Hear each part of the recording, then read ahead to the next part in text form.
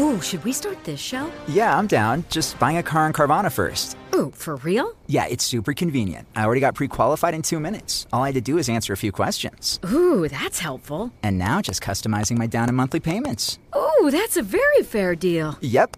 Boom. Just bought a car. And you get to take me to the Carvana vending machine in a couple days to pick it up. Ooh. I'm kind of busy. Visit Carvana.com to finance your next car. Financing subject to credit approval. Hey there, it's Ryan Seacrest for Safeway. Head in store and shop for all your favorite personal care essentials to earn 4 times rewards points. Shop for products from Olay, Always, Gillette, Vicks, and Crest. Plus, check out new items like Mr. Clean Magic Eraser Ultra Thick Multi-Surface Cleaner. No more sponges or other cleaning products needed. And Head & Shoulders Bare Soothing Hydration Shampoo, a new kind of anti-dandruff shampoo with only 9 ingredients. Offer expires March 26. Restrictions apply. Promotions may vary. Visit Safeway.com for more details. With Lucky Land Slots, you can get lucky just about anywhere. Dearly beloved, we are gathered here today to... Has anyone seen the bride and groom? Sorry, we're here. We were getting lucky in the limo and we lost track of time. No, Lucky Land Casino, with cash prizes that add up quicker than a guest registry. In that case, I pronounce you lucky. Play for free at LuckyLandSlots.com. Daily bonuses are waiting. No purchase necessary. Void where prohibited by law. 18+. Terms and conditions apply. See website for details. Welcome to today's edition of the Rush Limbaugh Show podcast. So what was the date? It was January 22nd. It was after this impeachment thing bombed out. What did I tell you? What did I tell you? I told you to be on the look because there's going to be something come down the pike. There are 10 months left. And even though impeachment blew up on him, there's going to be something else. And I'm kicking myself. I'm kicking myself for not realizing what it was going to be. I mean, I mentioned it in a list of possibilities. But I'm stupid. I should have realized they're going to go straight back to Russia, and they've done it. Live from the Southern Command in sunny South Florida, it's Open Line Friday. Folks, it just doesn't get any better than this. You got to learn to look at this and laugh at it and smile and understand how to appreciate it and realize that it means the other side is literally gone insane, including the never-Trumpers, the Democrats, and the drive-by media. Great to have you with us. It is Open Line Friday. You know what that means? It means you can talk about whatever you want to. You may think that's the way it is Monday through Thursday, but it isn't.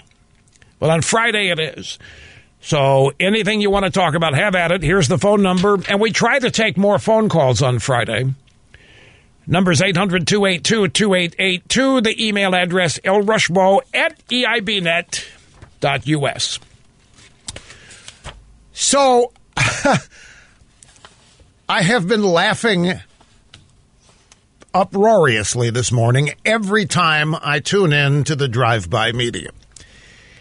Let's see. The Democrats have had a disastrous couple of weeks now. The Hawkeye-Cawkeye fear. Do you know that Crazy Bernie is demanding a recount of some of the Hawkeye-Cawkeye votes? This was 2 weeks ago, Snurdly, and they still are not sure who won. That is an absolute disaster. Why aren't the Russians responsible for that?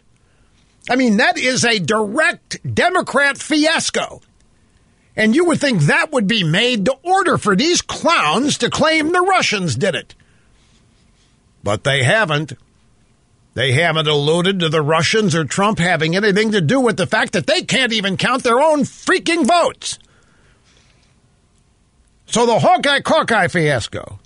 And then that bloodbath fiasco of a debate a couple nights ago in Nevada. So it is clear to everybody, it's clear to everybody on the left, Trump will almost certainly be reelected. Bloomberg has blown it. Crazy Bernie is just so unacceptable to everybody in the Democrat Party except most of their voters. The voters love the guy. The party establishment hates the guy.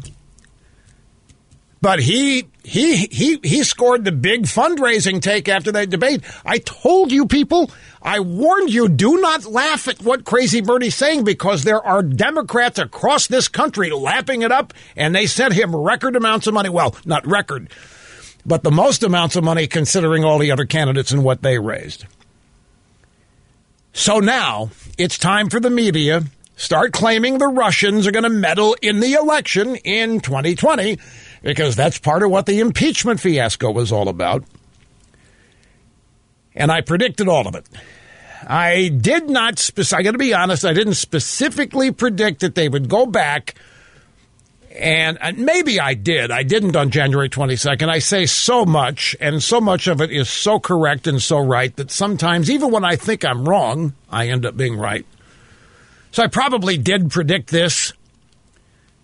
I just don't exactly remember. But here we are. Voila, the New York Times. The New York Times, in addition to they've got an op-ed today written by the Taliban leader.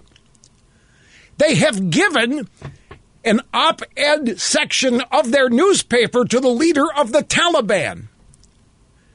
And the reasoning is, well, we're on the verge of a peace deal with the Taliban, the Trump administration, the verge of a peace deal. Why not? I think they're now consuming their brains, and along with this, their intelligence, their IQ, their EQ is melting. They're consuming themselves. So in addition to granting the Taliban space for an op-ed in the New York Times,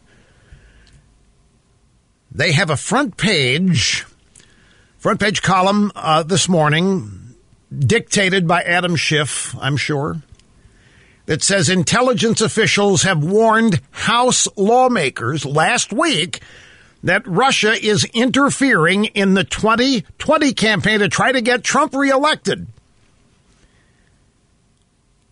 Now, this news is from last week, but Schiff and the New York Times are trotting it out now because they realize the Democrat Party is imploding. There isn't anybody that can beat Trump, and so now it's time to start trying to taint the Trump campaign and have people finally turn against him. They have been trying for 4 years to get you, who support Trump, to turn against him. It's not going to work.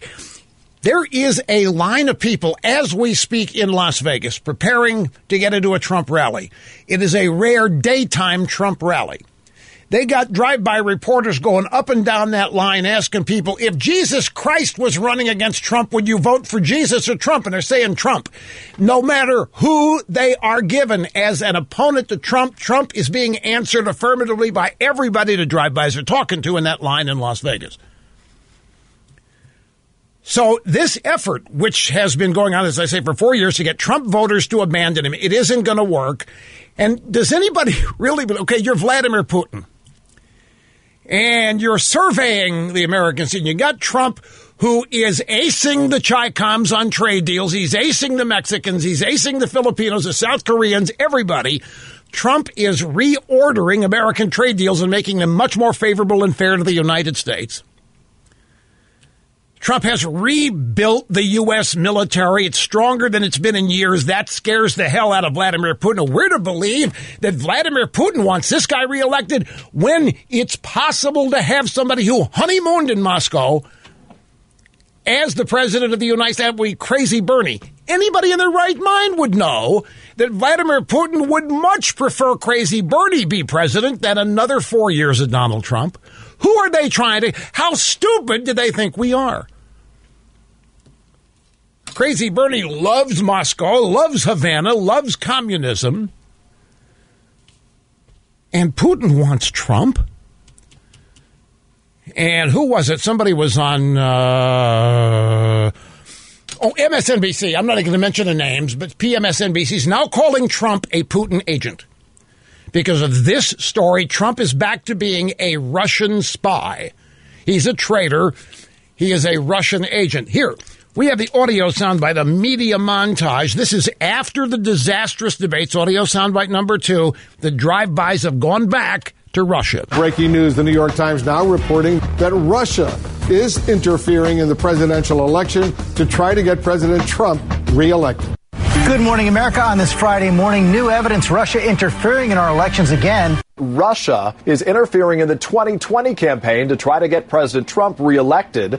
Russia trying to interfere in the 2020 presidential campaign in a bid to get President Trump reelected. Russia was already interfering in the 2020 campaign to try to get President Trump reelected. There's a report tonight. Russia backs Trump's reelection. Russia is trying to meddle in America's election. Russia is now interfering in the 2020 election. Vladimir Putin is at it again, trying to interfere in this year's presidential campaign. Listen Russia to this. is actively working to get President Trump reelected. The president is a Russian operative, and it is Vladimir Putin's greatest achievement. That's Lawrence O'Donnell, PMSNBC, and we know we had it on the sound. My Cookie snuck it in there. You know, I've got this MSNBC ban, and Cookie resents it. Because there's gold mines, she thinks, on PMSNBC, but I don't want to promote those clowns. So she sneaks O'Donnell in here in the montage. I can't do anything about it, except call it out.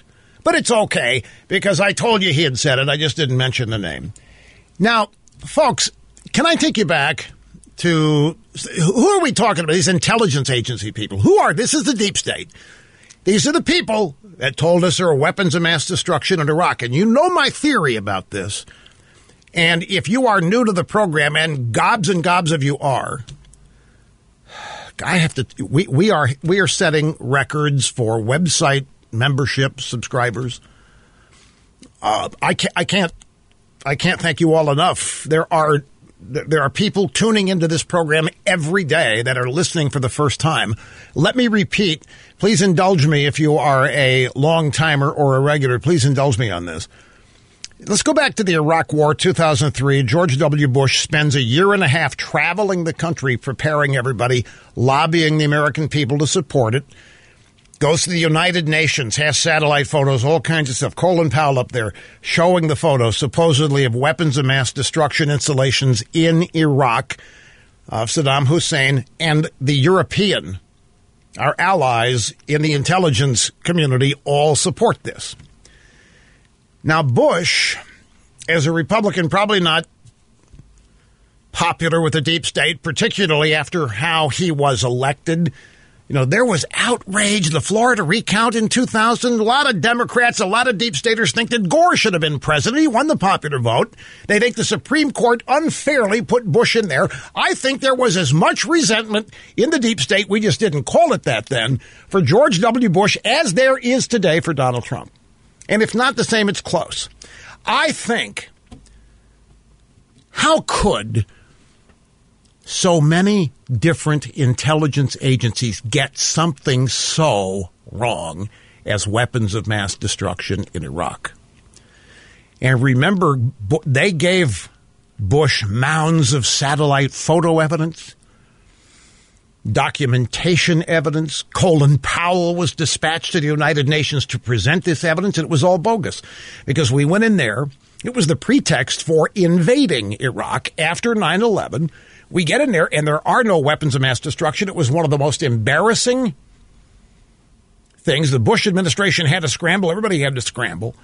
What I have seen this bunch of people in the intelligence community capable, what they've tried with Trump here, this whole Russia meddling, Trump colluding, this whole thing is a gigantic lie, a totally bogus hoax, a silent coup. That's when I began to think the weapons of mass destruction thing was a setup against Bush, too. My point is this. Why should we believe these people? They haven't been right about anything in the last 4 years. They were wrong about weapons of mass destruction. They didn't get Benghazi right. Why should we believe them? We shouldn't.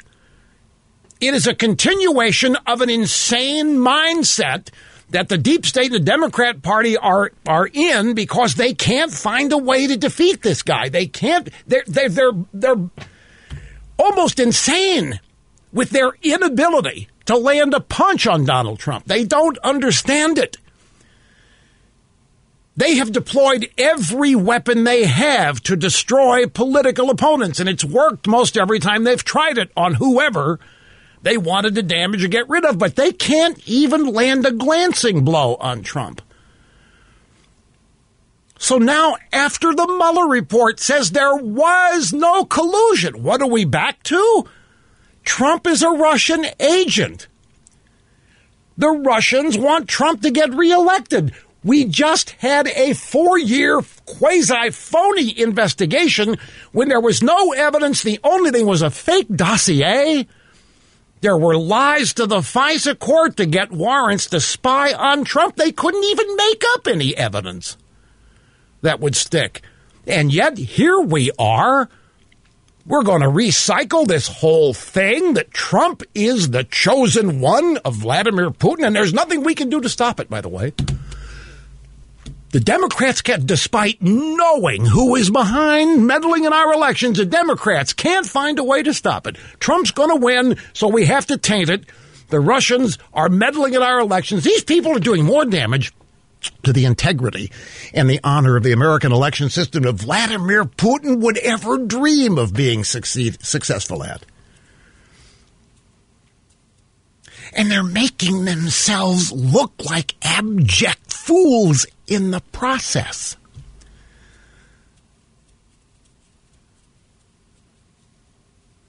So right on time, here comes the New York Times publishing their piece. And I'm going to tell you what, folks. Remember yesterday how the drive-by media was just absorbed with the Roger Stone sentence? The Roger Stone sentence.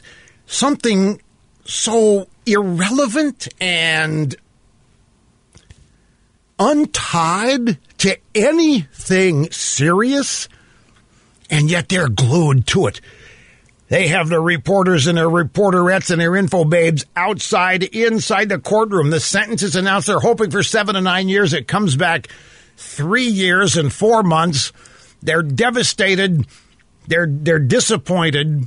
But I'm telling you, they covered that Stone sentencing so closely because they think it gives them a chance to prove Trump is guilty of colluding with the Russians, even though Stone was not charged with anything to do with colluding with the Russians. They still think the Stone sentence gave them an opportunity to make this case. And I believe that they all knew this New York Times story was coming because that news is from last week when the House Democrats, the Intelligence Committee, were told about the Russians, hoping that Trump gets elected, working to make it happen. That's old news. It's from last week. They held it for the day after the Stone sent.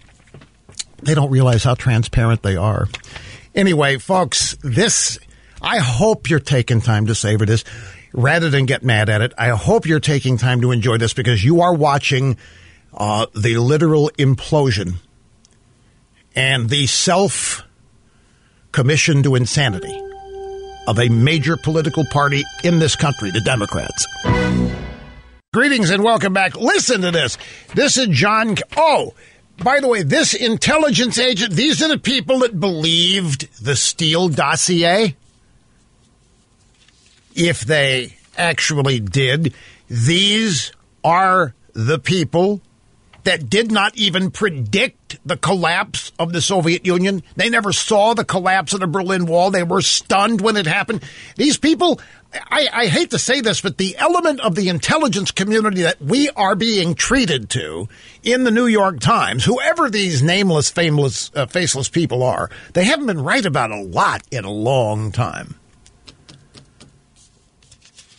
And I think that's part of what's going on here. But here, listen to John King. This just moments ago on Inside Politics on CNN. Putin is not running some operation with Donald Trump. That was not the substance of the briefing. Nobody was saying Trump was colluding with Russia again. They were saying Russia is interfering in the election today, and it is their intelligence conclusion, based on a lot of intelligence, that Russia has a preference for President Trump. But nobody was saying Trump was colluding with Russia again?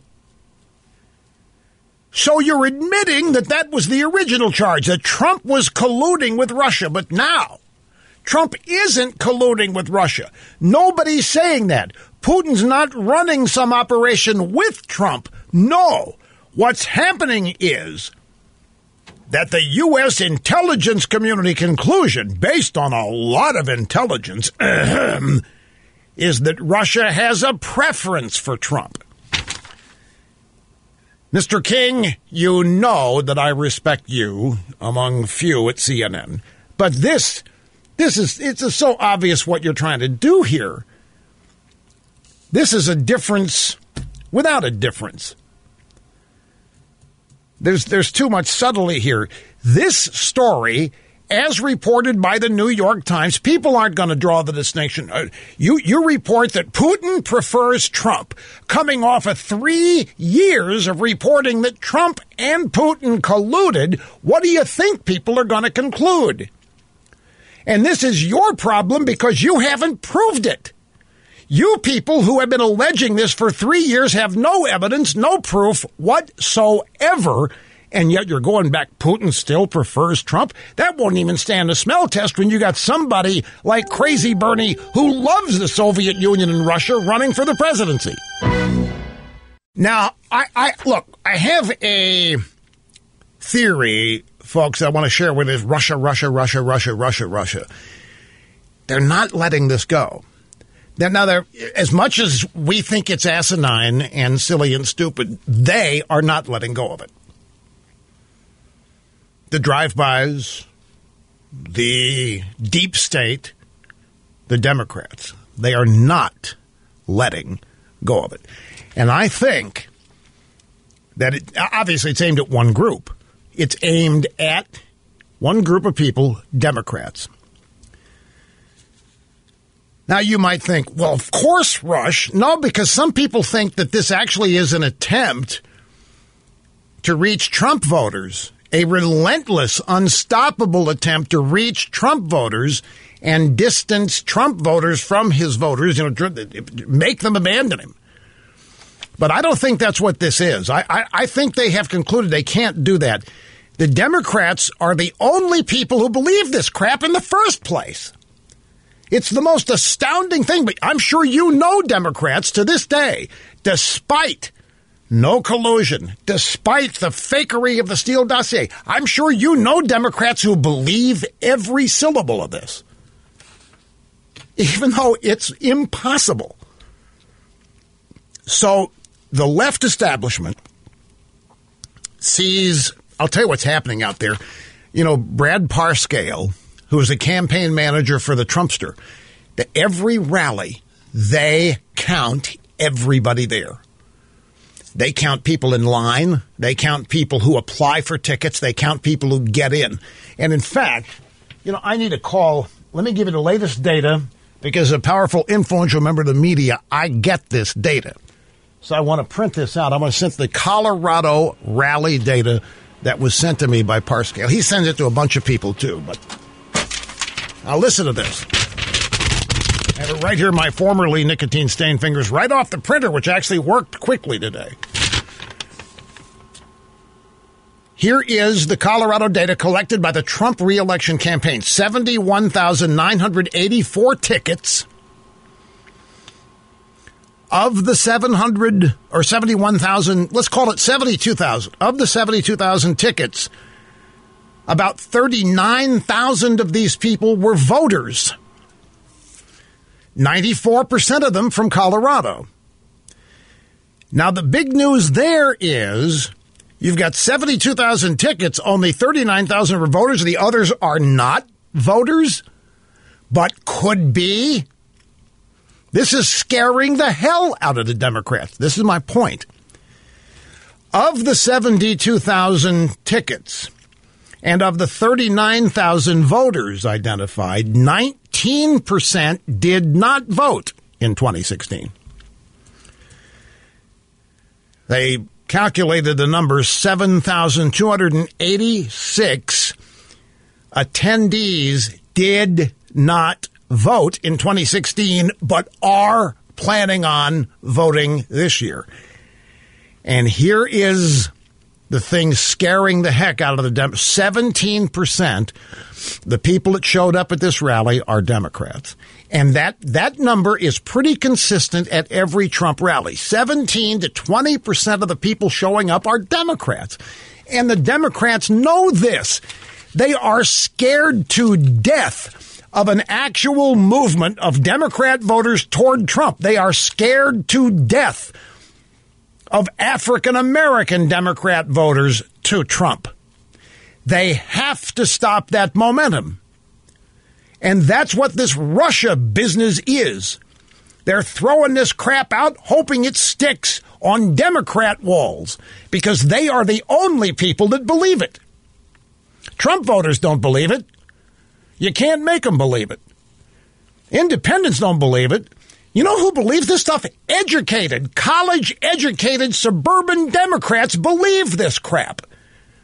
College-educated suburban Democrats believe this Russia business, and that's what the Democrats are trying to protect because there is a significant movement of Democrat voters to Trump as evidenced by a lot of polling and survey data and what's happening at these rallies. And these numbers that I just gave you out of Colorado are pretty consistent. Rally to rally to rally. So this is a defensive move. The Democrats in their establishment have got to do something to stop this erosion. And I think that's why there was some original hope for Bloomberg. Because the way the Democrats look, Bloomberg is just another Trump. He's a rich guy. He's from New York, but he's not another Trump. He can't hold a candle to Trump when it comes to heart, humanity, empathy, personality, connectivity. Bloomberg can't connect with anybody. He doesn't even want to connect with anybody. In terms of having a connection with your voters or a connection with your audience or a bond, he couldn't care less about that. And as such, and Brian, get ready to put this picture up. Let me show that this is. I've been trying to tell you how unique Trump is and how unstoppable and how the Democrats don't have anybody like him for a host of reasons. Among them, the Democrats don't have anybody who makes you laugh with them. You laugh at them. They don't have anybody with a sense of humor. Trump at his rally was holding a little baby. Somebody put a baby dressed up in a suit. And a meme developed on Twitter. You know, they can do deep fake videos. So look what happened. There it is in the ditto cam. Somebody put a picture of Bloomberg's head on that baby. And it's a video. That's a still shot. And Trump is walking around the stage holding the baby. And the video has Bloomberg. So mini Mike, little baby, Trump carrying him around while making caustic comments, humorous comments about him. This is the kind of stuff Bloomberg cannot respond to. He can't come back from it. He can't stop it from having an impact on people. All he can do is try to buy side. You know what Bloomberg's doing? Have you heard about this? Bloomberg is paying people $2,500 to go on social media and say wonderful, great things about him. Further proving that social media is corrupt and can be bought. And things there aren't real. So this is what I think this Russia thing is all about. It's really an effort to stop the erosion of Democrat voters over to Trump. Now, I got a couple more sound bites about this, but what would this whole thing be without the lead corrupting agent in this whole thing, Obama's former CIA director, John Brennan? He was the ringleader. Brennan was the link between the Brits and their efforts to implant spies in the Trump campaign. He was the link because he was no longer in office. He was, Obama left and he was now the CIA director, but he still knew all the people. So the Brits and whatever they learned funneled everything to Brennan, who then funneled it to the FBI. That closed the loop, and that's how they kept things coordinated. Brennan was on MSNBC today, right on schedule, to help promote this silly Russians want Trump business. The question he got is, what is your message to your former colleagues in the intelligence community who are still fighting the fight inside the intelligence services? Carry out those responsibilities that you swore an oath to do, because they have that very solemn responsibility, whether you're intelligence or in a diplomat or in law enforcement. You need to carry out your responsibilities. I would tell them not to go to the door, not to leave, continue to do their work the best they can. This country needs FBI agents and CIA officers and diplomats around the world. And Donald Trump is in a very painful phase that we're going through right now. But we will get through this. So I encourage people who are currently in the government to stay there, do the best they can, and push back. So it's a pep talk. It's a pep talk to the deep state because they are at their wits' end. Truth be told, they have got to be feeling powerless. All these ambassadors, Lieutenant Colonel Vindman, oh, say, can you see, show up and testify. They essentially get fired, reassigned. They're out of the mainstream now. They got to be beside themselves. So here's Brennan giving an old pep talk. Hang in there, buds. Keep working. We'll find a way to prevail. And we got one more. James Clapper, partner in crime with Comey and Brennan and Obama in an original attempt to set Trump up in a Trump Tower, Trump office meeting on January 6th, 2017, before Trump was inaugurated. If you want, I'll tell the story. It's old hat by now. Question, he was on CNN with Don Lemon last night. Question, now we know the president was angry with the acting director of national intelligence, Joseph McGuire, over this briefing about Russia wanting him to win in 2020. Trump didn't want to hear that. So what's going on, Clapper? It shouldn't come as a shock to anybody that the Russians are going to continue to do what they did in 2016, given the success. Stop the tape! The problem you is haven't proven what they did in 2016. What did they do in 2016? You haven't proven they did anything. This is the thing that really bugs me about this, folks. They keep acting like even though there hadn't been a shred of evidence for anything, other than maybe the Democrats hacked, the Russians hacked the Democrat computers. What did the Russians do? Nobody's ever told us this. Like, what did Nixon do a while ago? What did he really do? What did the Russians really do? As so many of the Russians meddled in the election. Yeah, how? Everything they've said that the Russians did in meddling with the election to get Trump elected, there's not a shred of evidence for, and nobody has found it. So what the hell is Clapper talking about here? Well, all Clapper is doing is the same thing everybody else is doing, is trying to keep Democrats armed and antsy. But it shouldn't come as a shock to anybody. Russians continue to do what they did in 2016, given the success. What success? What success? You mean you couldn't stop them? The CIA couldn't stop. You knew what they were doing and you couldn't stop them, Clapper? You're the director of national intelligence, and you and Obama, you knew what they were doing and you couldn't stop. Besides, Obama was telling everybody it was impossible to tamper with the U.S. presidential election. And yet here you guys are out still trying to make the case, make people believe this is what happened. You couldn't stop the Russians. What does that say about you, Clapper? What does it say about Brennan? You couldn't stop them. You knew what they were doing. You couldn't stop them. And now we can't stop them. We're going to do it again. And there's nothing anybody can do about it. You people are so sad. It is beyond my ability almost to describe it again. Back in a second here. The Major League Baseball exhibition season kicks off today with a cold front moving through Florida. What a great day yesterday. You know, the feel-like temperature yesterday was 90 degrees when the program ended. Right now, the feel-like temperature is 63. That's chilly for us wimps who get used to the heat and humidity here. It's actually 70 degrees out there, but the feel-like is 63. Anyway, the reason I bring this up is I also got Open Line Friday questions in the email. And I got one here from our old buddy Seton Motley. As you are an ex-Kansas City Royals executive, I'd like to hear your thoughts on the Houston Astros. The cheating scandal. If you have already discussed this and I missed it, I sincerely apologize. I have not discussed the cheating scandal, Houston Astros. By the way, not all teams start exhibitions. Like the Cardinals and the Mets start tomorrow, but many Major League teams start the exhibition season. It used to not be till March 12th that the exhibition games began, but everything's been moved up. So make a note, Snerdley. Remind me, Astros cheating scandal sometime before the end of the program. I want to get started on the phones. Kevin in Brick, New Jersey. You're up first today, sir. Great to have you. Hi. Hi, Rush. Mega dittos and mega prayers. Thank you, sir. Very much. Yeah. So basically, I'm 25 years old. I've been listening to you since I was 13 years old. I've been listening to you religiously. I'm a Rush 24/7 member. I never miss a show, even when I was in high school and college and all that.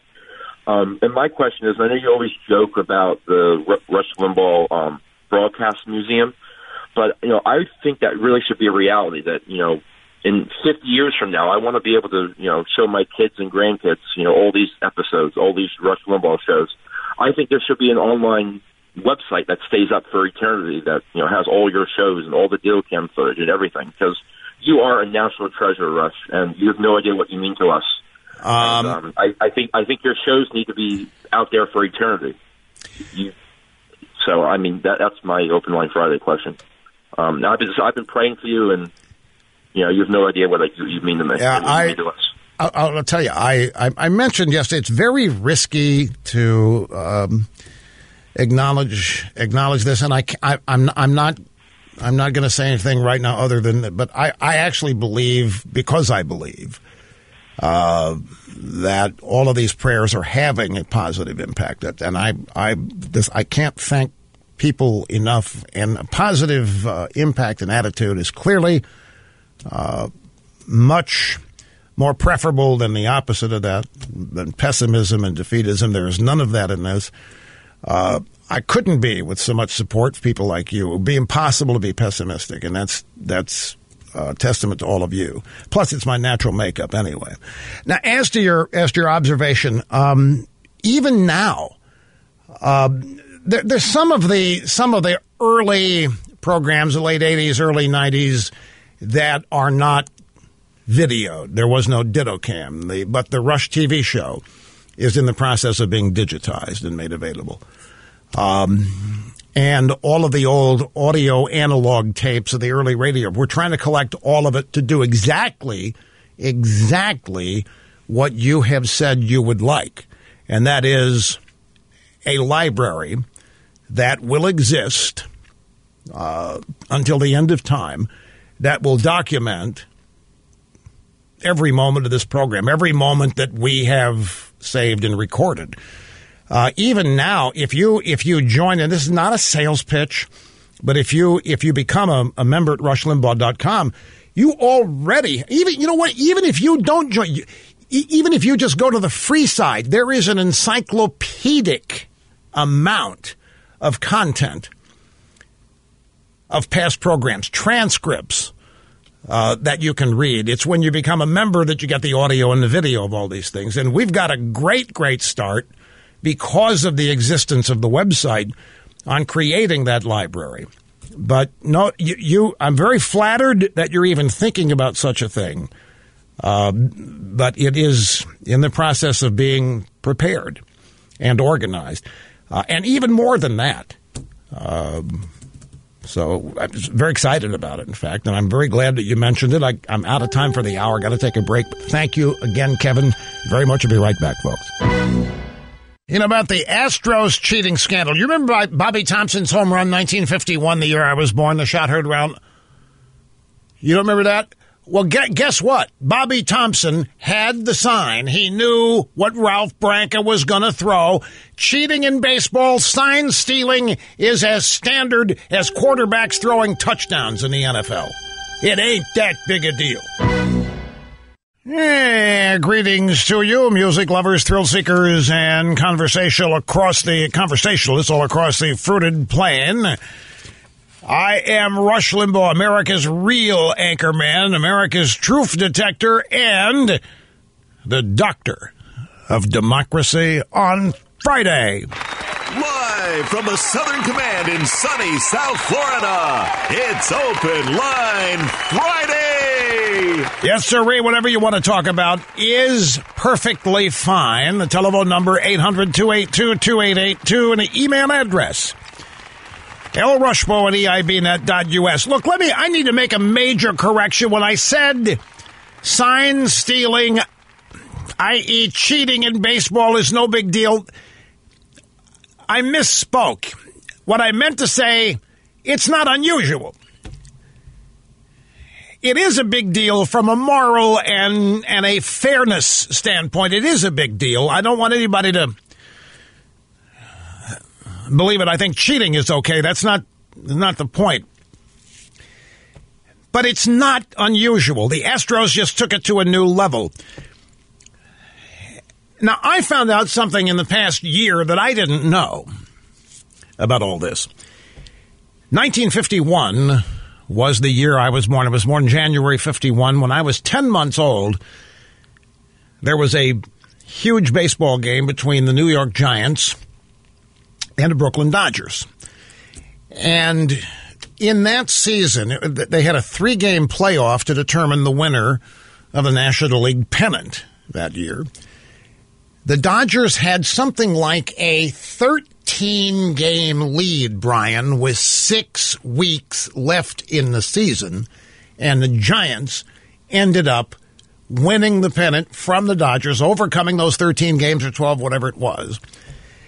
The culmination was Bobby Thompson's home run, 1951. Ralph Branca on the mound for the Dodgers.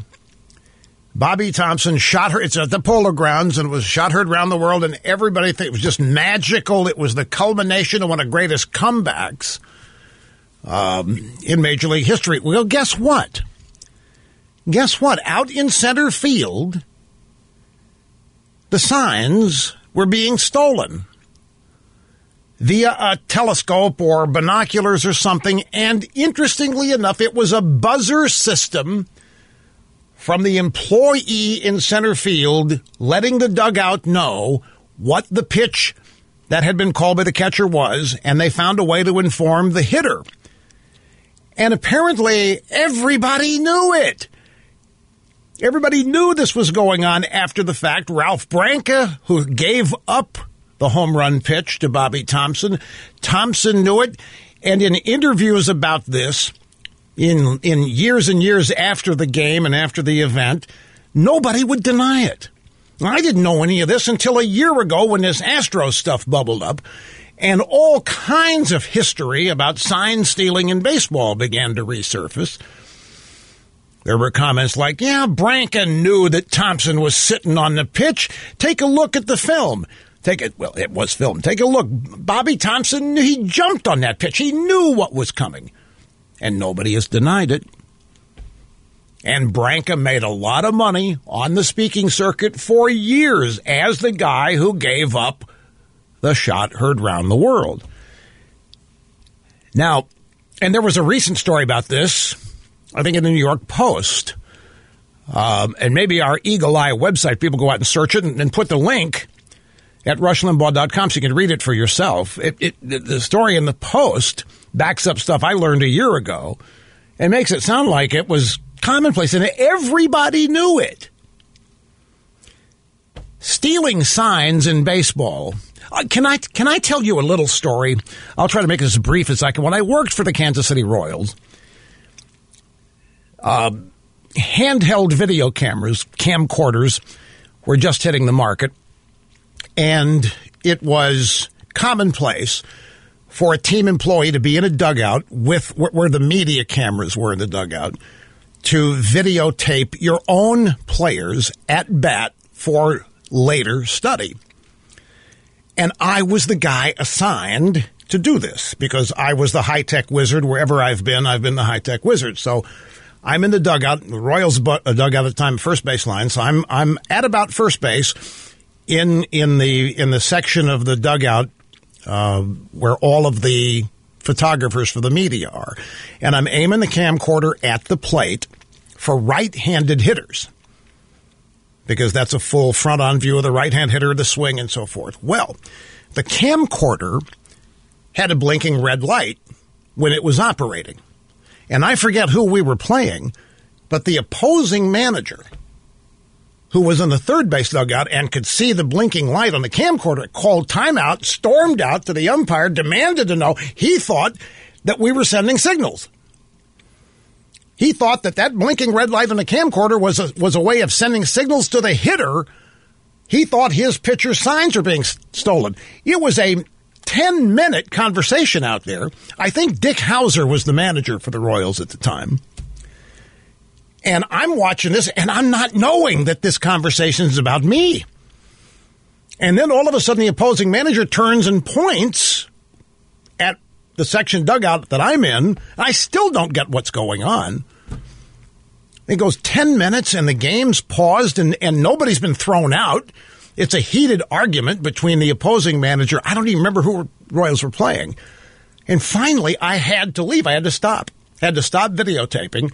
Because they couldn't, Hauser and our guys could not convince the opposing man. It was just a video camera. We're videotaping our own guys. He said, I don't like it. You're videotaping. Who knows? You could be aiming at our dugout. You could be stealing whatever. my point in telling you the story, and later when I found out what it was, I was kind of had no idea that I was the subject. Well, what I was doing was the subject of this heated conversation at home plate.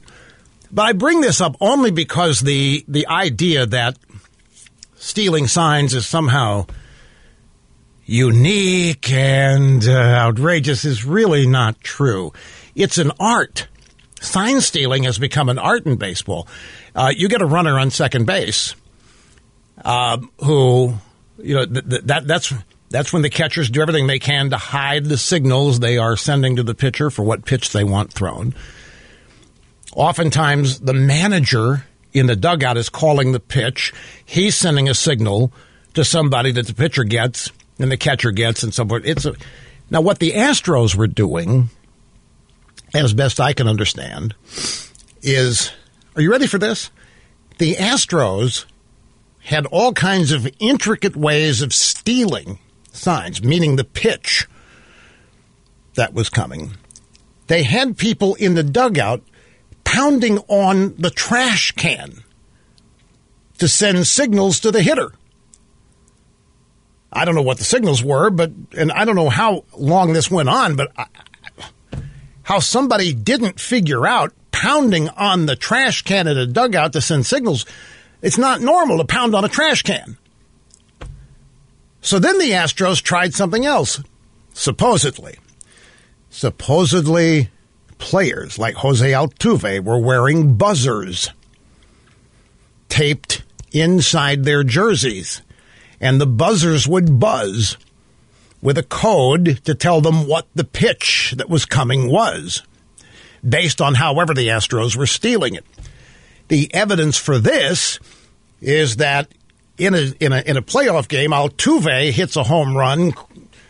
He rounds third base on the way to be mobbed by his teammates at home plate, and he is holding onto his jersey with his life, making sure nobody rips it off.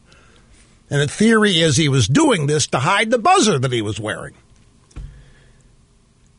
Now, I think that the Astros, because they have been so accused here, and apparently, I mean, their owner has gotten involved, and there's obviously been some truth established. I think there were some people calling the Astros should give up their World Series victories, give up the trophy. It was tainted. It was obtained by cheating and so forth. Maybe their World Series share should be taken away from the players. This is going to be something they're never going to live down. If the Astros play clean and pure as the wind driven snow for the next 10 years, it's still going to be suspected that every odd victory they have is going to be the result. Gee, they're never going to live it down. And Altuve is not going to be able to live it down. It's going to stick with them. But it's not. Sign stealing is not uncommon. It's just the Astros apparently took it to a high-tech level. And now you've got players for the Yankees who lost to the Astros in the playoffs. I've had my whole career cheated, and I'm never going to get over it. And I think, get over it, bud. But it has had it's had a dramatic impact, and of course, it comes after all of the performance-enhancing drugs and the steroids and the stuff that was going on in baseball, all of which has just served to ramp up attendance. Major League Baseball attendance has seen TV ratings not so much, but at least not on a par with the NFL. But that's what I think of it. And I who's worse, the Astros or the Patriots? You're asking. Well, see, that's a New York question. Who's worse, the Astros? The Patriots are never going to live that down. Never, ever going to live down the video Spygate. Anyway, let me take a brief time out. Rather than make a transition now to a serious, deathly political issue, we'll take a brief time out, go to an obscene profit break, and we will return right after this. Don't go away, folks. Let me just tell you something, folks. I think lying to the FISA court is far graver, a far more grave example of cheating than his baseball sign-stealing stuff. Lying to the FISA court, spying on political opponents, everything. You want to talk about cheating. You want to talk about stealing signs. You want to talk about voter fraud. You want to talk about any number of things. Whatever has been going on the past 4 years aimed at Donald Trump pales. The baseball stuff pales in comparison to this. Now, I have here a New York Post story. This is not the one I was referencing. There's a column that was just in the past week or so. But the story I have here from the New York Post is from July 29, 2002. So this is 18 years ago. The mystique of the miracle of Coogan's Bluff, it's the Polo Grounds center field, had been taking a beating in the past year thanks to a bombshell revelation in a Wall Street Journal that fleshed out decades of rumors that the Giants used an elaborate scheme to steal catchers' signs at the Polo Grounds. Since the Wall Street Journal story broke, denials and evasiveness from the 1951 Giants have been replaced by pride. When the story in the Journal first ran, they all denied it, but later on, when they saw the reaction to it, they claimed credit to it with great pride because it was such a clever thing to have pulled off. Everybody was stealing signs. I don't know anything about our club doing it, said 88-year-old Herman Franks. But it was Herman Franks with a military field scope who ran the Giants sign-stealing operation from the team clubhouse in center field of the old Polo Grounds. Now, this story claims that Bobby Thompson claimed he didn't know what pitch Branca was going to throw. But there are more recent stories than this that indicate Thompson knew. Okay, back to the phones we go. Valparaiso, Indiana. This is Marv. I'm glad you waited, sir. Great to have you here with us. Hello. Hi, Rush. Marv, longtime listener, first-time caller from Valparaiso, which is a suburb of Chicago on Lake Michigan. Thank you, sir. And having been born in February of 1951, I'm 1 month younger than you, but I have vivid memories of the 1968 Democratic Convention in Chicago. Yeah. Was in the street. So my question to you, sir, is if the Democrats end up with a brokered convention in Milwaukee and they go to a second or third ballot and the superdelegates kick in, do you think we might be in store for a similar situation with Bernie's supporters? Well, if they're able to wrestle it away from him? It's really tough to sit here and predict riots. But if you want to, I mean, if you want to discuss specific scenarios, I can see Bernie supporters going nuts if he's got the lead in delegates, and if there is some kind of brokered convention that Bloomberg is behind, and he is behind a movement to actually create the circumstances for brokered convention. If Bernie's voters get, because they know they got sandbagged in 2016, they know Hillary cheated and the DNC cheated, and they know that Bernie was bought off. Bernie's house on the cabin was in a circuitous way purchased by the Clintons. Bernie can be bought, folks. This is what his voters got to be really worried about. Bernie's not a fighter. I don't care what anybody says. He's not a fighter, and he can be bought. And this is what Bloomberg knows. But Bernie's voters are true believers. He collected more money in fundraising after that debate than any of the other candidates.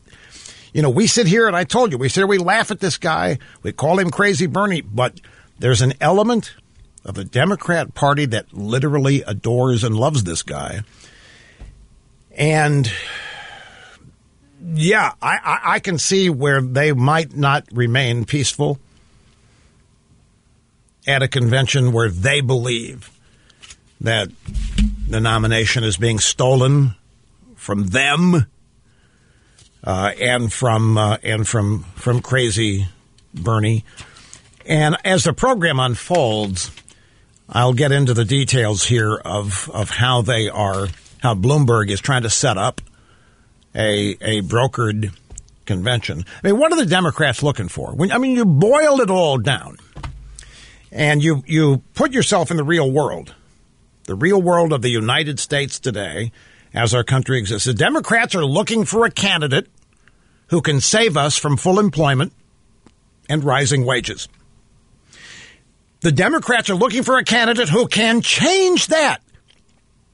The Democrats are looking for a candidate who can return us to unemployment and flat wages. And every one of their candidates can do it. That's the scary thing. Every Democrat candidate running knows how to slow down the U.S. economy and cost it jobs. But which of those candidates? This is the question. I'm telling you, every Democrat candidate running has policies that will wreck this economy, lose jobs, and cause wages to stagnate. The question is, which of those candidates can excite a majority of voters who will make America suck again? That's what the Democrat candidate's challenge is, to motivate enough voters who want America to suck again so that there are problems to solve, so that there are grievances, so that there are victims, so that there are people who have to turn to government rather than themselves. Trump cheerleads what? Look at a Trump rally. Trump cheerleads a positive movement of doers and makers. Bernie is the natural leader of angry takers. Trump doesn't have any takers. He has makers and he has doers. But what are Bernie's people angry about? What is there to be angry about in the United States today? Oh, I mean, you could come up with things. We don't have a paradise. Understand that. There never is a paradise. But the Democrats are trying to make people mad. They're trying to convince people that what's going on now somehow isn't real, isn't deserved, just needs to change. We need more people out of work. We need more people losing income. We need more people being discriminated against. We need more rotten trade deals. This is what the Democrats are selling. The question is, are there enough voters to actually want to get behind that kind of thing? They're angry about progress. Progress equals what? Climate change destroying the planet and the environment. They're angry about self-reliance, self-sufficiency. They're angry that Obama failed. You know, there's a lot of Democrats really ticked off that Obama has endorsed the Trump economy by claiming credit for it. Oh, you talk about a sellout. They're angry that Hillary failed. They're angry that Robert Mueller III failed. They're angry that their coup failed. They're angry that their sham impeachment failed. You got a party of angry, destructive haters. And the question is there a Democrat candidate can mobilize enough of these haters to actually win an election? That's what we're up against out there, folks. All right, a brief timeout. It's Open Line Friday. And as I said, talk about whatever it is that's on your mind. We'll come back and resume people on the phones before you know it. Don't go away. All right, I found that New York Post piece I was talking about. I had people saying it wasn't in the New York Post, it was a Washington Post piece. No, it wasn't. I mean, the Washington Post piece has elements of what I read, but it was a Mike Vaccaro column in the New York Post. And the headline, Jose Altuve will have to wear this forever. But the column has the story I told you about the Polo Grounds, the Dodgers-Giants 1951, shot heard around the world, sign stealing. Thompson knew what Branca was throwing. So we're going to link to that at RushLimbaugh.com so that you can read it for yourself. Try that. You talk about Democrats. What did I just say? The Democrat Party is looking for a candidate who can lose jobs, who can cause wages to stagnate. James Clyburn. Everybody, South Carolina, a former chairman of Congressional Black Caucasians. Everybody wants the Clyburn endorsement going into the South Carolina primary. Plugs claims that he's going to get it. We don't know who's going to get the Clyburn endorsement, but wait till you hear this. James Clyburn, Congressional Black Caucasians, dismisses record black employment in America today. He was on a Fox Business Network on Tuesday. He dismissed record low black unemployment under Trump, stating, Well, we were fully employed during slavery, too, so this doesn't carry any weight with me. Folks, is that reasonable? Is that logical? Is that even sane? I mean, what kind of anger or partisanship must you be simmering with or effervescing almost to boil over with? Here are your people, African Americans, having one of the most record economic periods in their lives. More economic opportunity, more jobs being held, record low unemployment, African Americans, and he dismisses it. Well, we had higher employment than this during slavery. This doesn't impress me.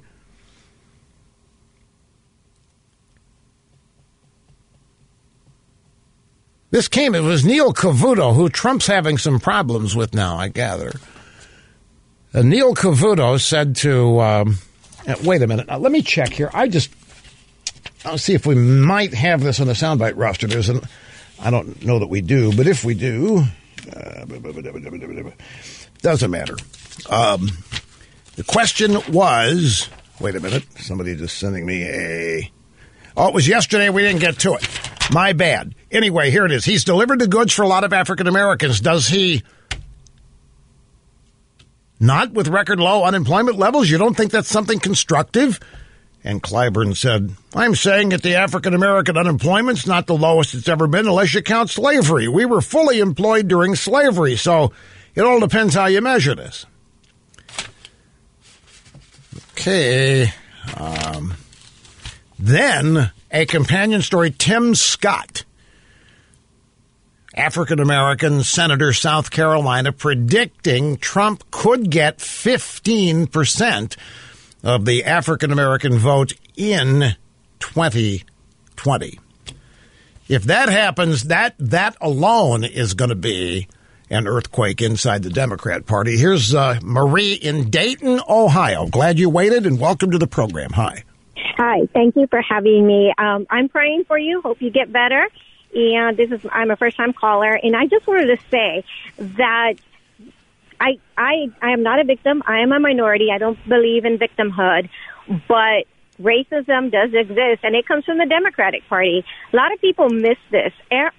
Elizabeth Warren said during the debate that she said that we need to pay people more so we can pay the black and brown people who do this work when she was referring to child care work. Right. And what that tells me is that she believes that black and brown people are the ones that do that work when there's white people that do honorable and good work of child care, but brown and black people are also entrepreneurs.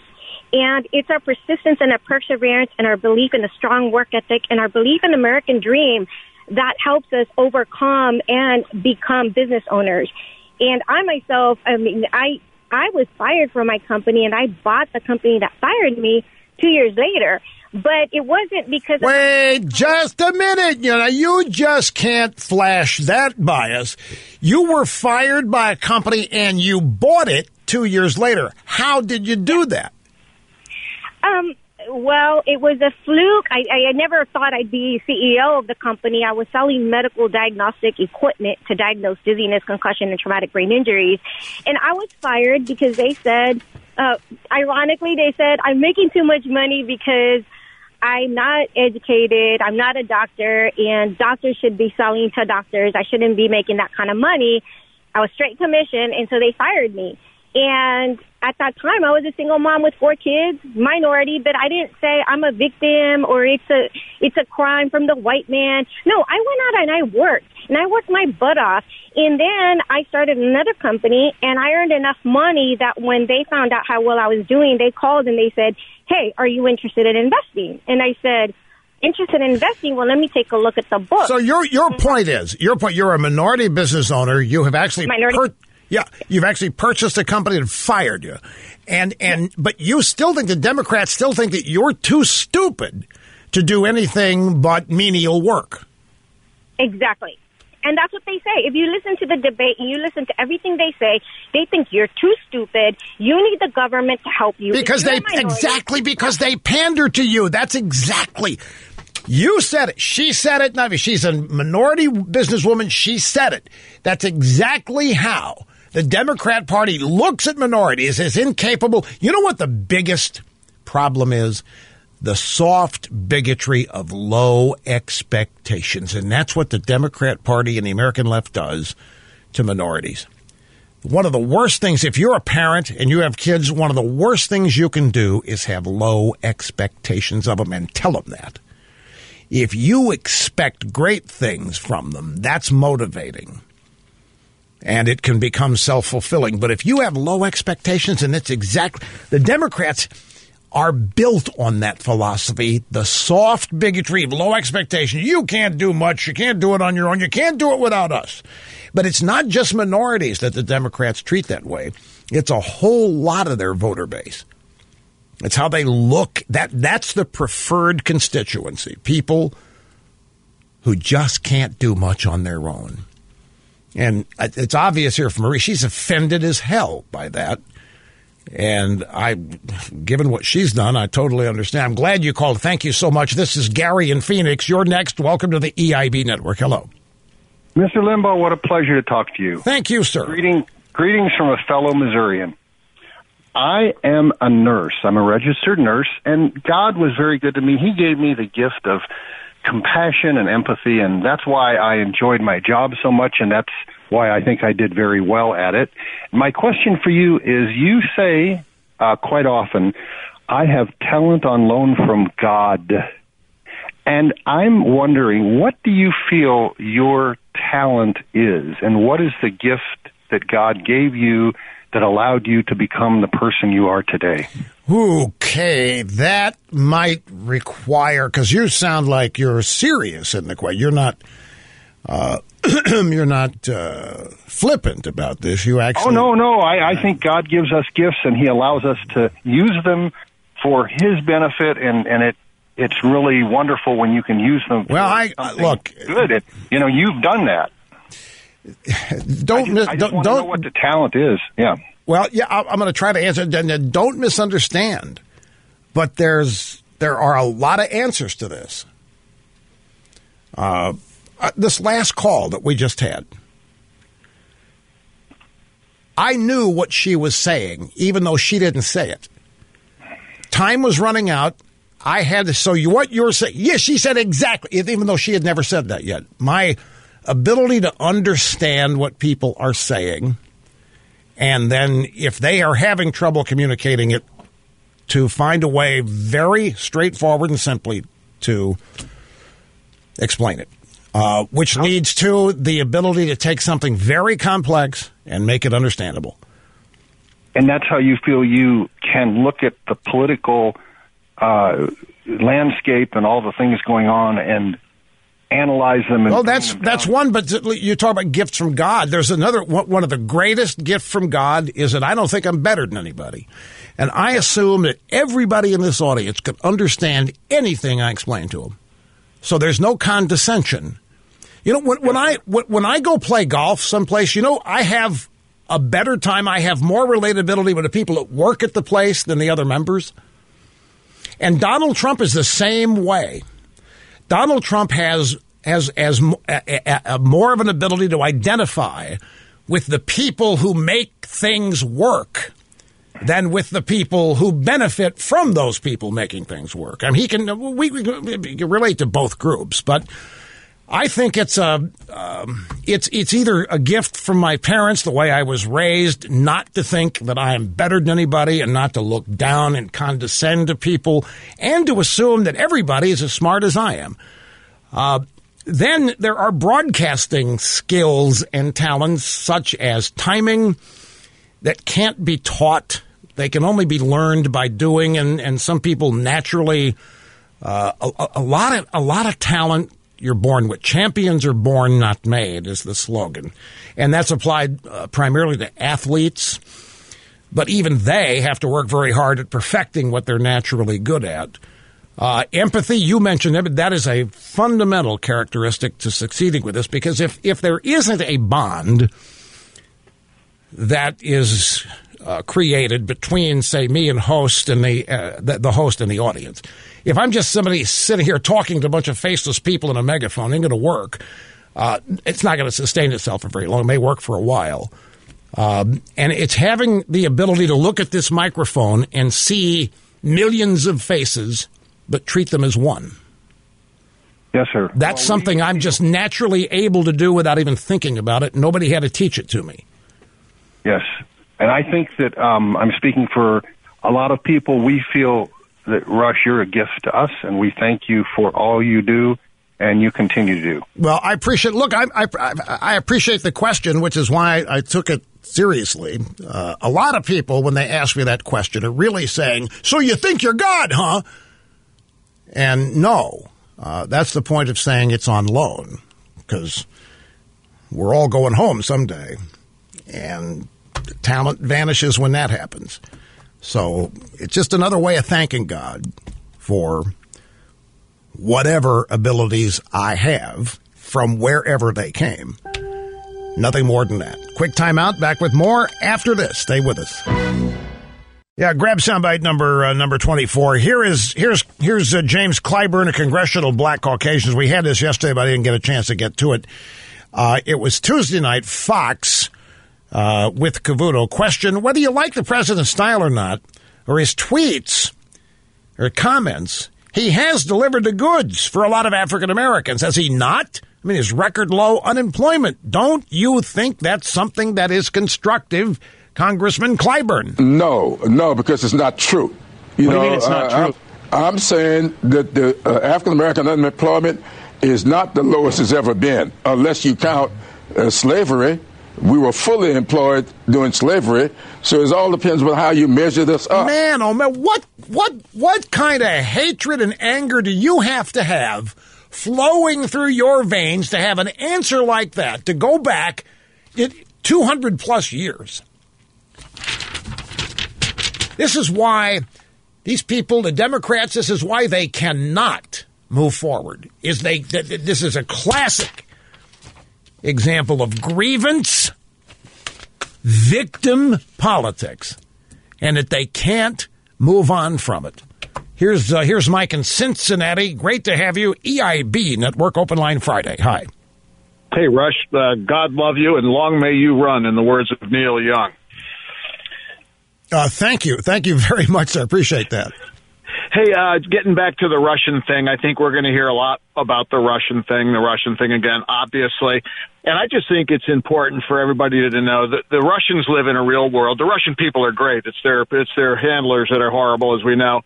They hate us, they envy us, and most of all, though, they fear us. And that's why they want, this is the point I'm trying to make, that's why they really would like Trump to win, because they know that America, when we're economically healthy and even militarily healthy, they're better off, and so is the entire world. If we have another 2008, 2009, if we go into a depression, the wheels are going to come off next time, and then it's everybody on their own. And if push comes to shove, the Russians will lose against us 10,000 times to 1. So they don't love us. They hate us. They fear us.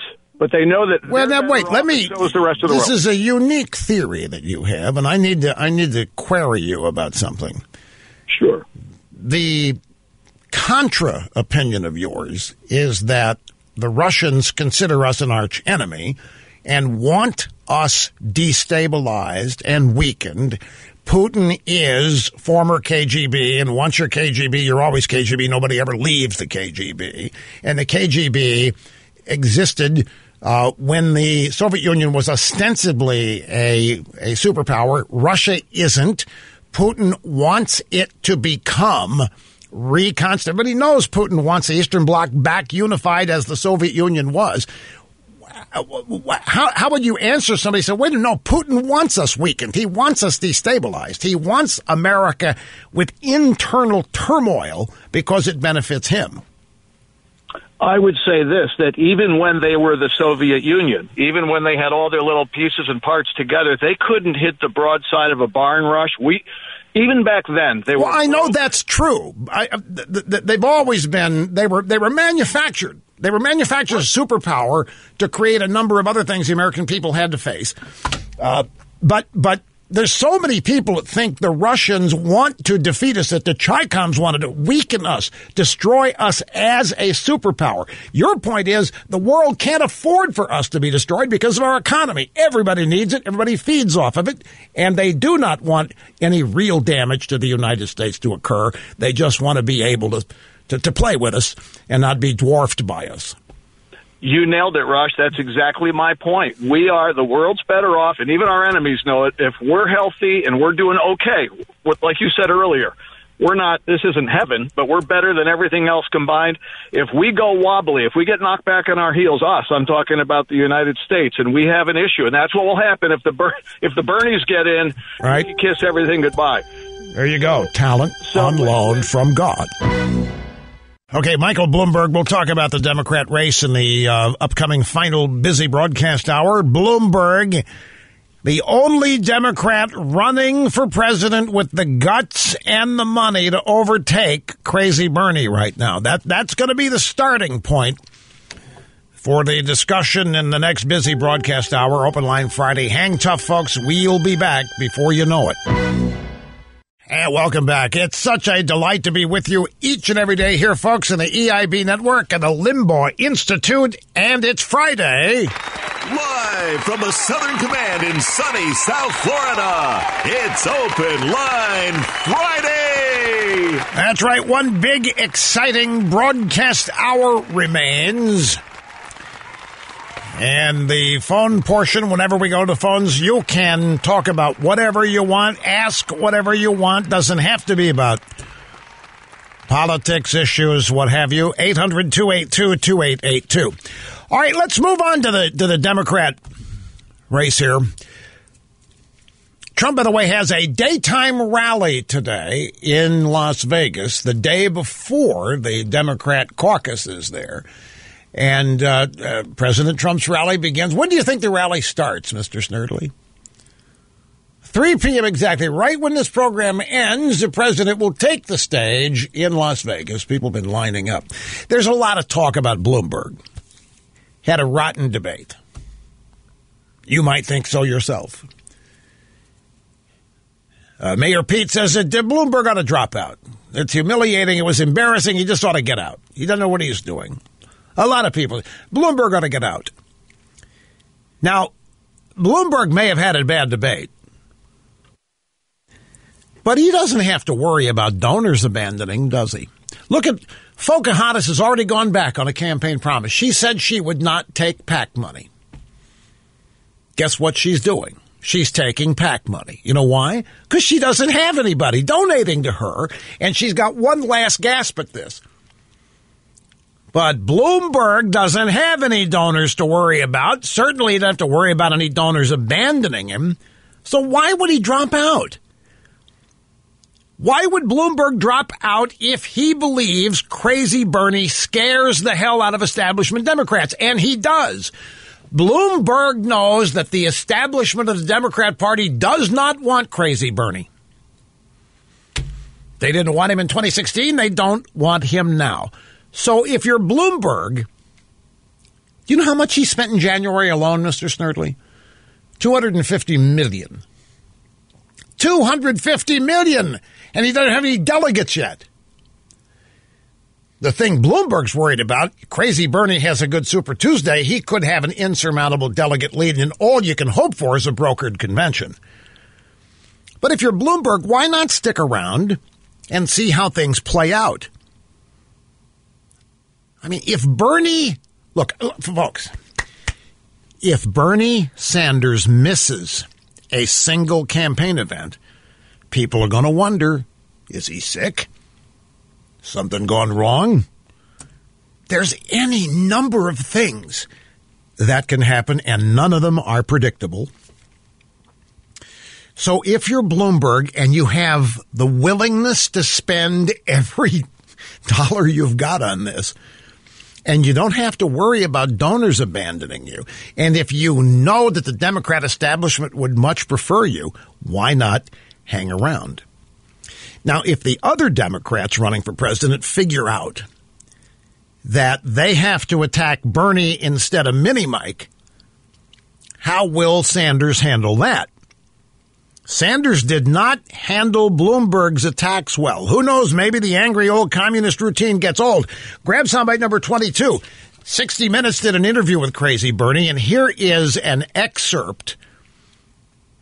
They've posted this as a promo for the entire segment on Sunday nights. Anderson Cooper said, "Were you surprised by how unprepared Bloomberg seemed for some very basic questions at the debate in Nevada?" I was. And if that's what happened in a Democratic debate, I think it's quite likely that Trump will chew him up and spit him out.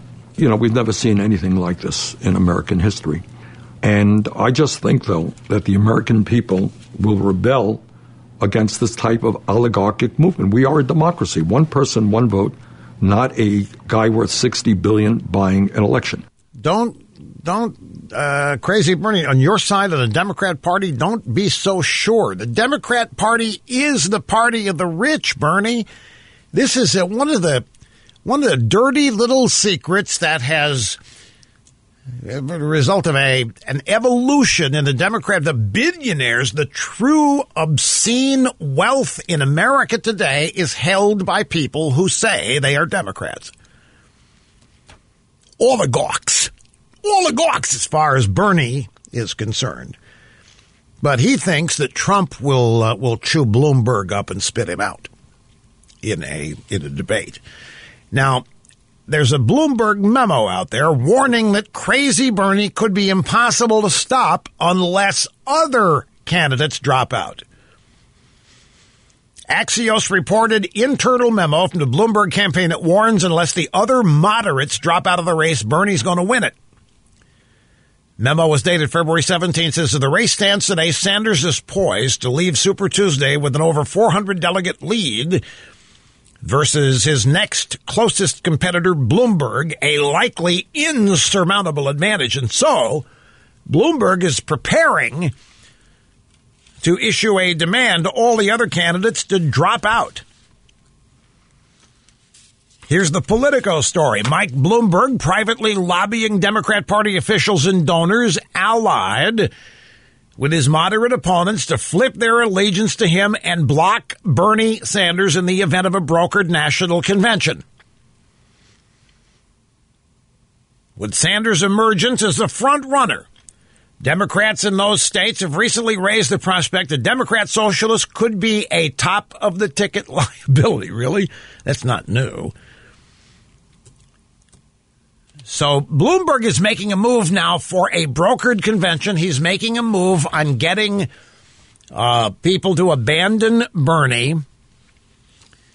He is paying who knows how many people $2,500 to write positive things about him on social media as though they are spontaneous, which is proving that social media is not real, that it can be bought, and that it can be corrupted and has been, which you and I have known for many moons. Bloomberg's campaign manager says it may be there's not much campaign after Super Tuesday. This is, again, another story that is related to the number of delegates Crazy Bernie's going to have after Super Tuesday. And Bloomberg's own campaign manager concedes that Bloomberg tanked in the debate. He's not sure that Bloomberg will beat Sanders on Super Tuesday. It may be there's not much campaign in March. After Super Tuesday, it could be Crazy Bernie wraps it all up. So this is why I don't think Bloomberg drops out. He doesn't have any donors to lose. He doesn't have any. All he can do is just bide his time, try to buy all these social media comments that praise him to the hilt, and wine and dine the Democrat Party establishment and hope somehow that there is a brokered convention. And right here we have it in the Politico. Bloomberg quietly plotting brokered convention strategery. The effort is designed as a potential backstop to block Crazy Bernie by poaching supporters from Joe Biden and other moderates.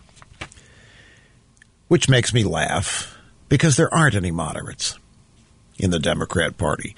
Now, some of you might, well, what about Mayor Pete and Klobuchar? Folks, they're not moderates. The Democrat Party doesn't have any moderates in it. one of the things I've done for the entirety of the time I've been hosting this program has been to attempt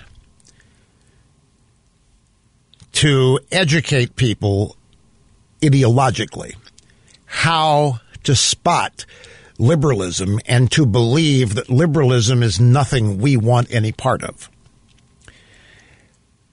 It is a competing ideology, but it has nothing in common, and it's becoming even more extreme. Liberalism has now become, as part of the Democrat Party, socialism and communism.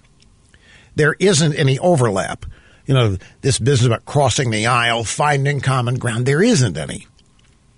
When you have an economy as solid as this is, with wages really increasing in real terms for the first time in a couple of generations, at least one generation, and you want a political party that wants no part of it, a political party that doesn't even try to say they can do better, a political party that wants to tear it all down. What is the common ground with this? What is the common ground with the people in that party? They don't allow pro-lifers. They are now allowing abortion after birth. Where is the common ground? Now, my effort has been to get people to understand, to spot liberalism, and the moment you spot it, to oppose it. I think that's still one of the most direct routes to making liberalism a minority entity. It's going to be a long slog, and it may not be possible, because liberalism is so seductive. It's a gutless choice. It's the easiest choice in the world to be liberal, because you don't have to do anything but say you care about X, and that's it. You see a couple starving people on the sidewalk, and all you have to, isn't that horrible? I feel so bad. And you've got a big heart. The minute you start trying to do something about it, that's not what you're supposed to do. That's where conservatism comes in. And conservatism seeks to teach people how to escape their own plight, not teach people how to go on the lam and stay in the plight that they're in, which is what the Democrats and what liberalism does.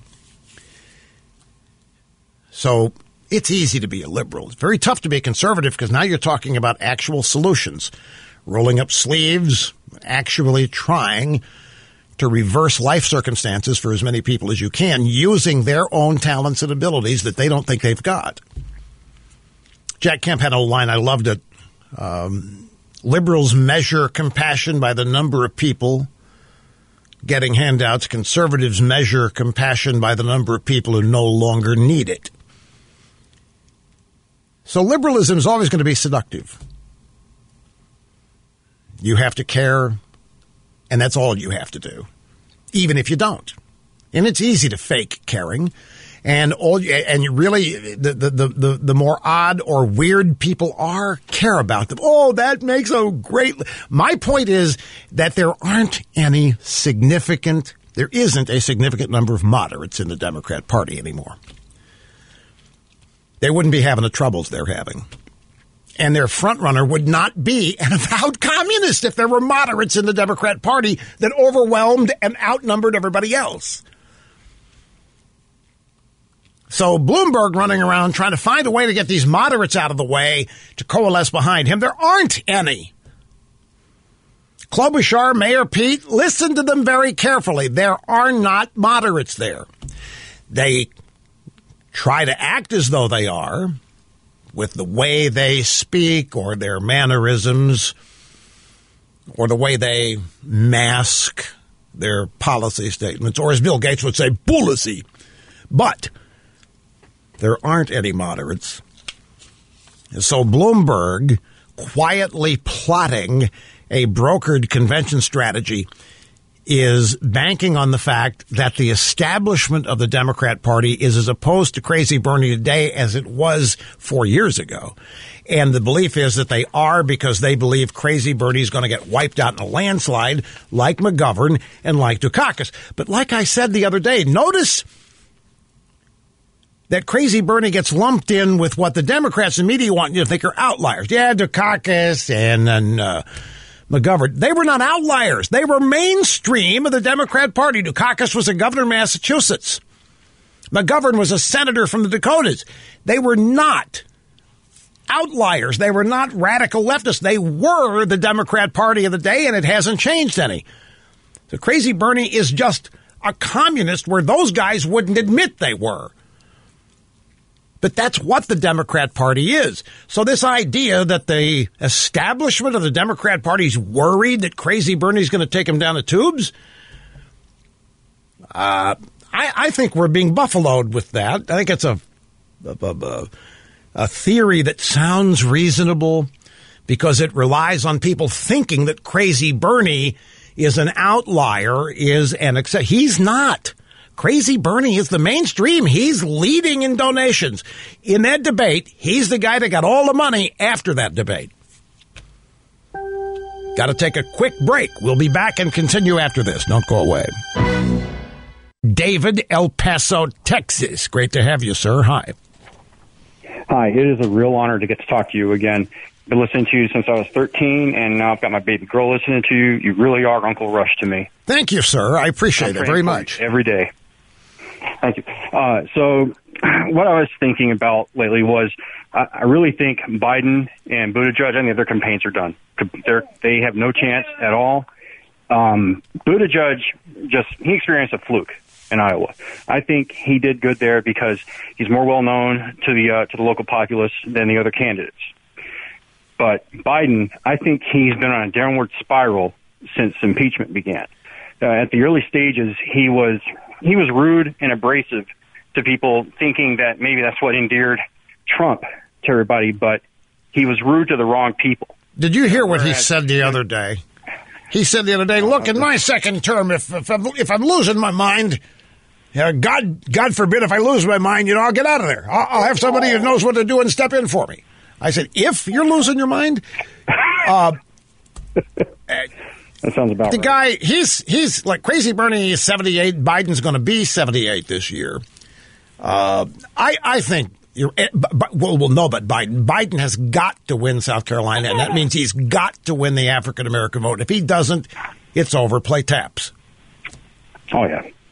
Buttigieg, I agree. Buttigieg, time is not this year. He may have a future down the road on it, but yeah, I don't think these guys can overcome Crazy Bernie with their delegates. By the way, a verdict, 3 of 5 counts, is in on the Weinstein case. We don't know what they are yet. Jury deliberations may be continuing, but the jury has reached a verdict of 3 of the 5 counts. This is the rape/sexual abuse trial of the man responsible for the Me Too movement. Harvey Weinstein, Miramax, and then the Weinstein Company. And we'll see what happens with this. They've been trying to read the tea leaves based on the jurors and their questions for the judge, asking for explanations of testimony, some of the witnesses. But you really don't know. Now, Weinstein has been doing his part, been showing up at court in a walker, showing up, with little blue pills falling out of his pockets, making it look like there's no way that he could possibly have sexual relations with anybody, including himself. So we'll see how much of the theatrics work will be. Well, I'm sorry, but that's what it looked like to me. Sometimes it amazes me. I just checked the email during the break. What do you mean Bloomberg is buying people commenting on social media? Why would I lie about it? Why in the world when you could easily go verified? Okay, so I went, here you go. It is a Newsweek story. Now, admittedly, Newsweek is something people used to read, but as program host, I have to consult as many sources I can. Life is show prep, folks. It never ends.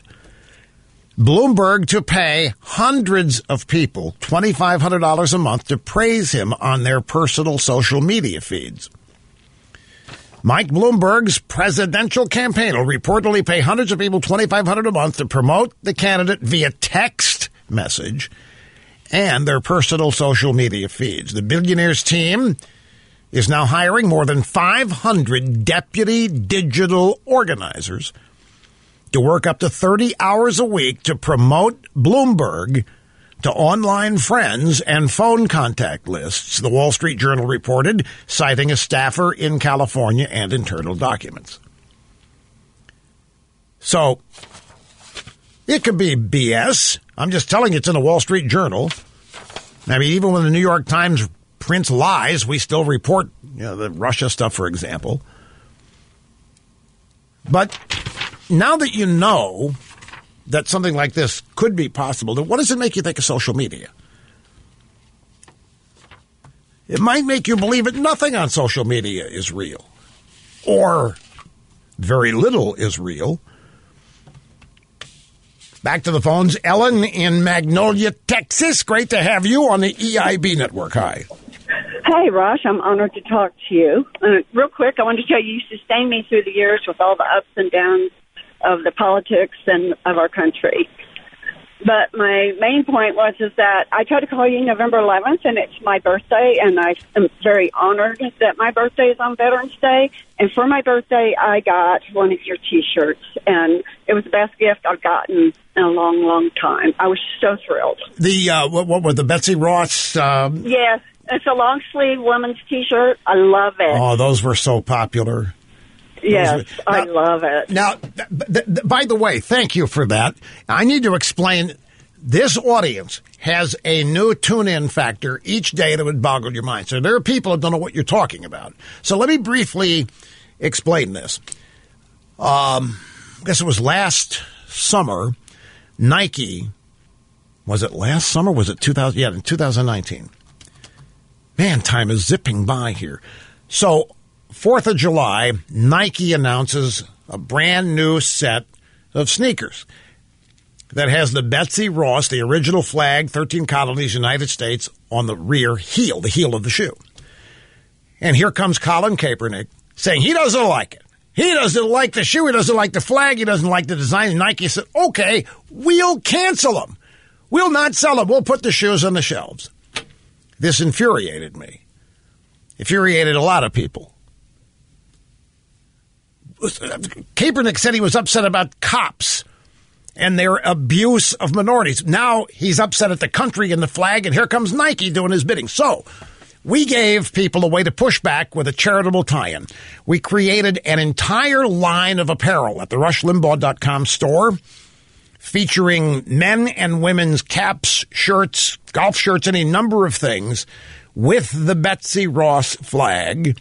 And the tie-in was to Tunnel to Towers, a charity that raises money for the surviving families of first responders and military people killed in action. It was named after Stephen Siller by his brother, who was a firefighter killed, first responder, running back into the towers after 9/11 happened. Frank Siller set it up. Well, guess what?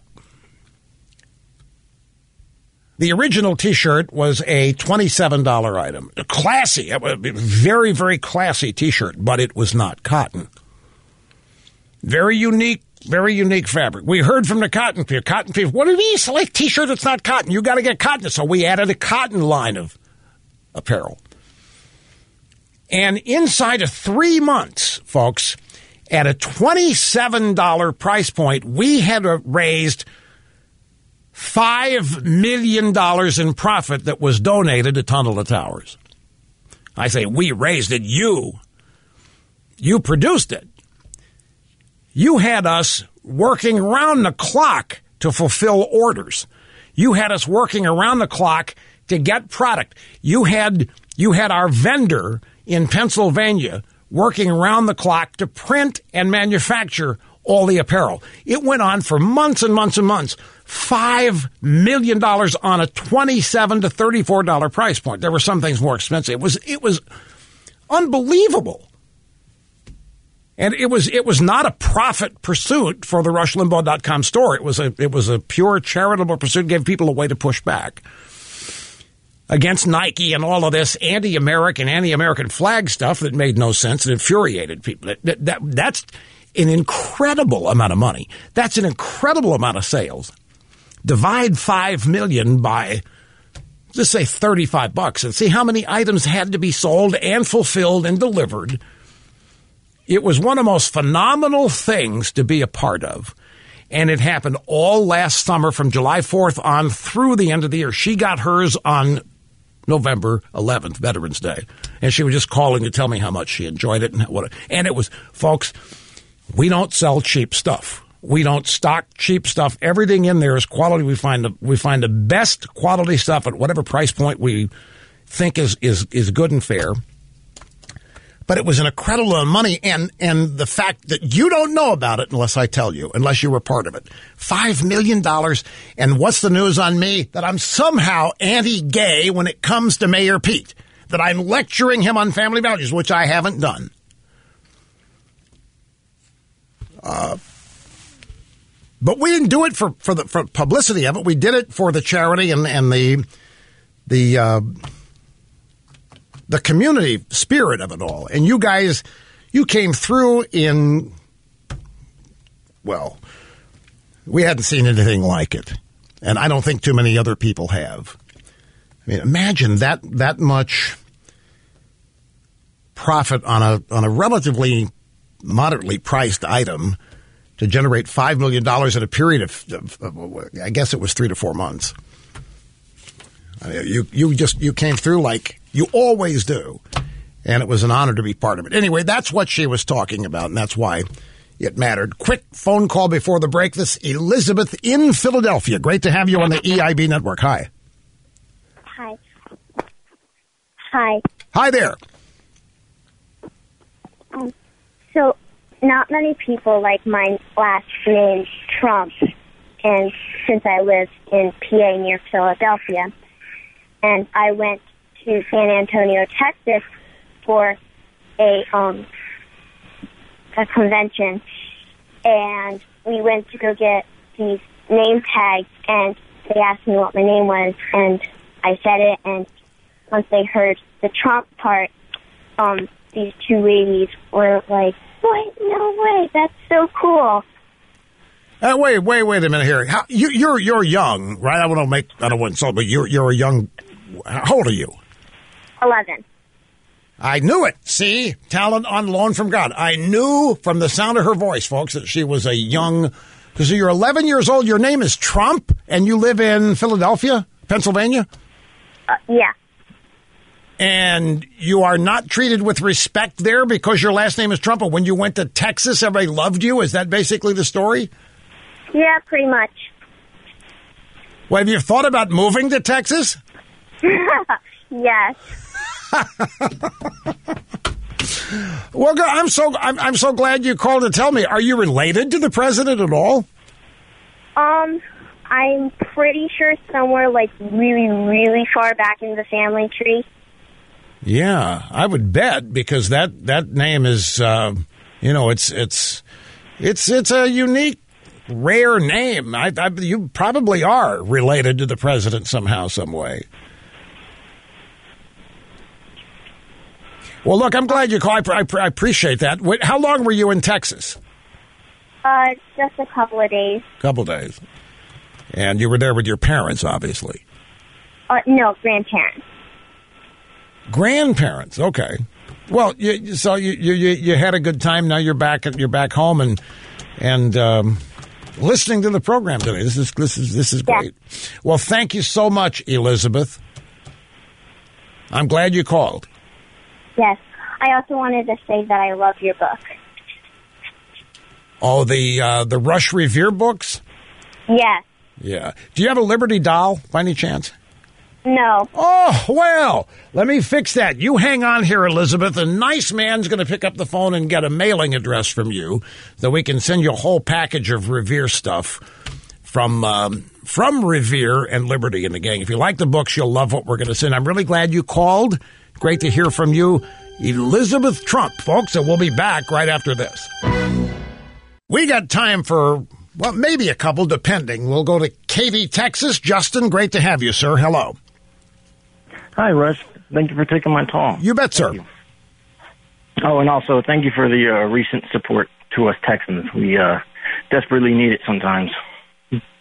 Works both ways, sir. Thank you. I wanted to do a quick 180 and ask you a personal question, if that's okay. Sure. Have at it. I asked Nerley, and he loved it. His words, not mine, of course. I was wondering to know, how did it feel like, and how old were you when you made your first $1 million? When you saw those 7 figures looking right back at you? Well, it didn't happen that way, but I'll try to answer it. Now, here's my problem with this. My parents told me to never talk about money. Now, I know in this day and age, everybody does. Everybody mentions it, either exaggerates, brags, or whatever. I was told not to talk about it. It's not very classy to talk about your own financial circumstances. The way this program started and the way it was financially structured, I was profit participant, but not an owner. I didn't have much leverage when we began, and so I got 30% of whatever the net was, but I wasn't in charge of the net. So versus a guarantee of a paltry. Compared to what I should have been getting some, but it was what I had to do to get started. And for 4 years, the entity didn't really make enough money for there to be a significant net, for there to be any percentage of. It wasn't until the original syndication partner decided to sell his percentage that the leverage I had came into play. So my first $1 million was not a check for $1 million. It was not a commission. It was an accumulation of years. So there was never one entry into the check with $1 million. Wow, look, it wasn't that way. It was hard work. It was a struggle. But now, see, I'm out of time here, and this is there's a bunch of life lessons in this answer, but I'm out of time to give. I'll try to remember to go into this next Monday, because here's the short answer: success is nothing like I thought it would be. We ought to do a 4th hour of nothing but supplementary questions like this. They have nothing to do with politics. Just for the posterity of it. I'm going to think about that, folks. Anyway, have a great weekend, and we'll be back here Monday, revved and ready to go. See you then. Hey there, it's Ryan Seacrest for Safeway. Now that spring is here, it's time to focus on self-care and revitalize your personal care routine. Now through March 26, head in store, shop for all your favorite personal care essentials, and earn 4 times rewards points. Shop for items like Crest toothpaste, Secret deodorant, Old Spice deodorant, or Gillette razors. Offer expires March 26. Restrictions apply. Promotions may vary. Visit Safeway.com for more details. Hello, it is Ryan, and we could all use an extra bright spot in our day, couldn't we? Just to make up for things like sitting in traffic, doing the dishes, counting your steps, all the mundane stuff. That is why I'm such a big fan of Chumba Casino. Chumba Casino has all your favorite social casino-style games that you can play for free anytime, anywhere with daily bonuses. That should brighten your day a little. Actually, a lot. So sign up now at ChumbaCasino.com. That's ChumbaCasino.com. No purchase necessary. VGW Group. Void where prohibited by law. See terms and conditions. 18+. My name is Chris Moody, host of the new podcast, Finding Matt Drudge. I'll be taking you on a journey to find the mysterious media mogul Matt Drudge, founder of The Drudge Report. Along the way, I'll talk to people who have worked with him, dined with him, and fought with him, taking listeners into private conversations, all in an attempt to get a better understanding of who Drudge is and what motivates him. Hopefully, he'll even sit down with us. Listen to Finding Matt Drudge on the iHeartRadio app, Apple Podcast, or wherever you get your podcasts.